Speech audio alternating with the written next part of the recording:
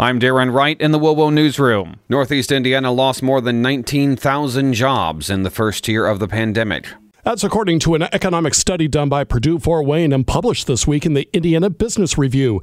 Allen County was the biggest victim of job losses between 2019 and 2020, losing more than 9,300 jobs, or 5.4% of its workforce.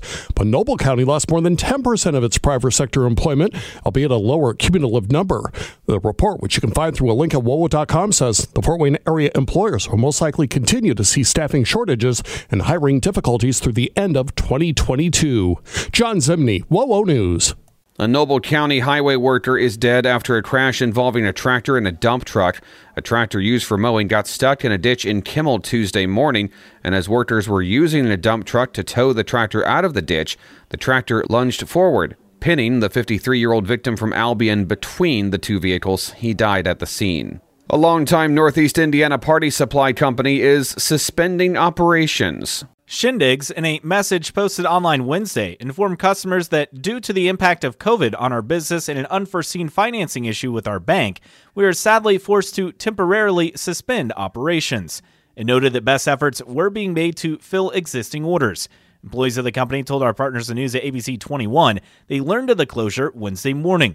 The privately held company employs several hundred people in Allen and Whitley counties. Find more details within this story at WOWO.com. Caleb Hatch, WOWO News. Christmas time is here, and so is scam season. Indiana Attorney General Todd Rokita is warning Hoosiers to be aware of possible scams while finishing up holiday shopping this year. Scammers look for rushed, distracted, and unsuspecting victims. An easy tip for shopping online is to make sure the URL of your website starts with the letters HTTPS. That means it's secure. And Indiana Tech has named its College of Engineering and Computer Sciences after an alumnus and his family. The Fort Wayne-based school says the Talwar College of Engineering and Computer Sciences honors Ravi Talwar and his wife Eleanor. The new name, which was unanimously approved by the school's Board of Trustees, goes into effect immediately. President Carl Einolf says the couple has given generously of their time, talent, and treasure for many years, and he can't think of someone who deserves the honor more. For more on these and other stories, head to WOWO.com. Podcasts by Federated Media.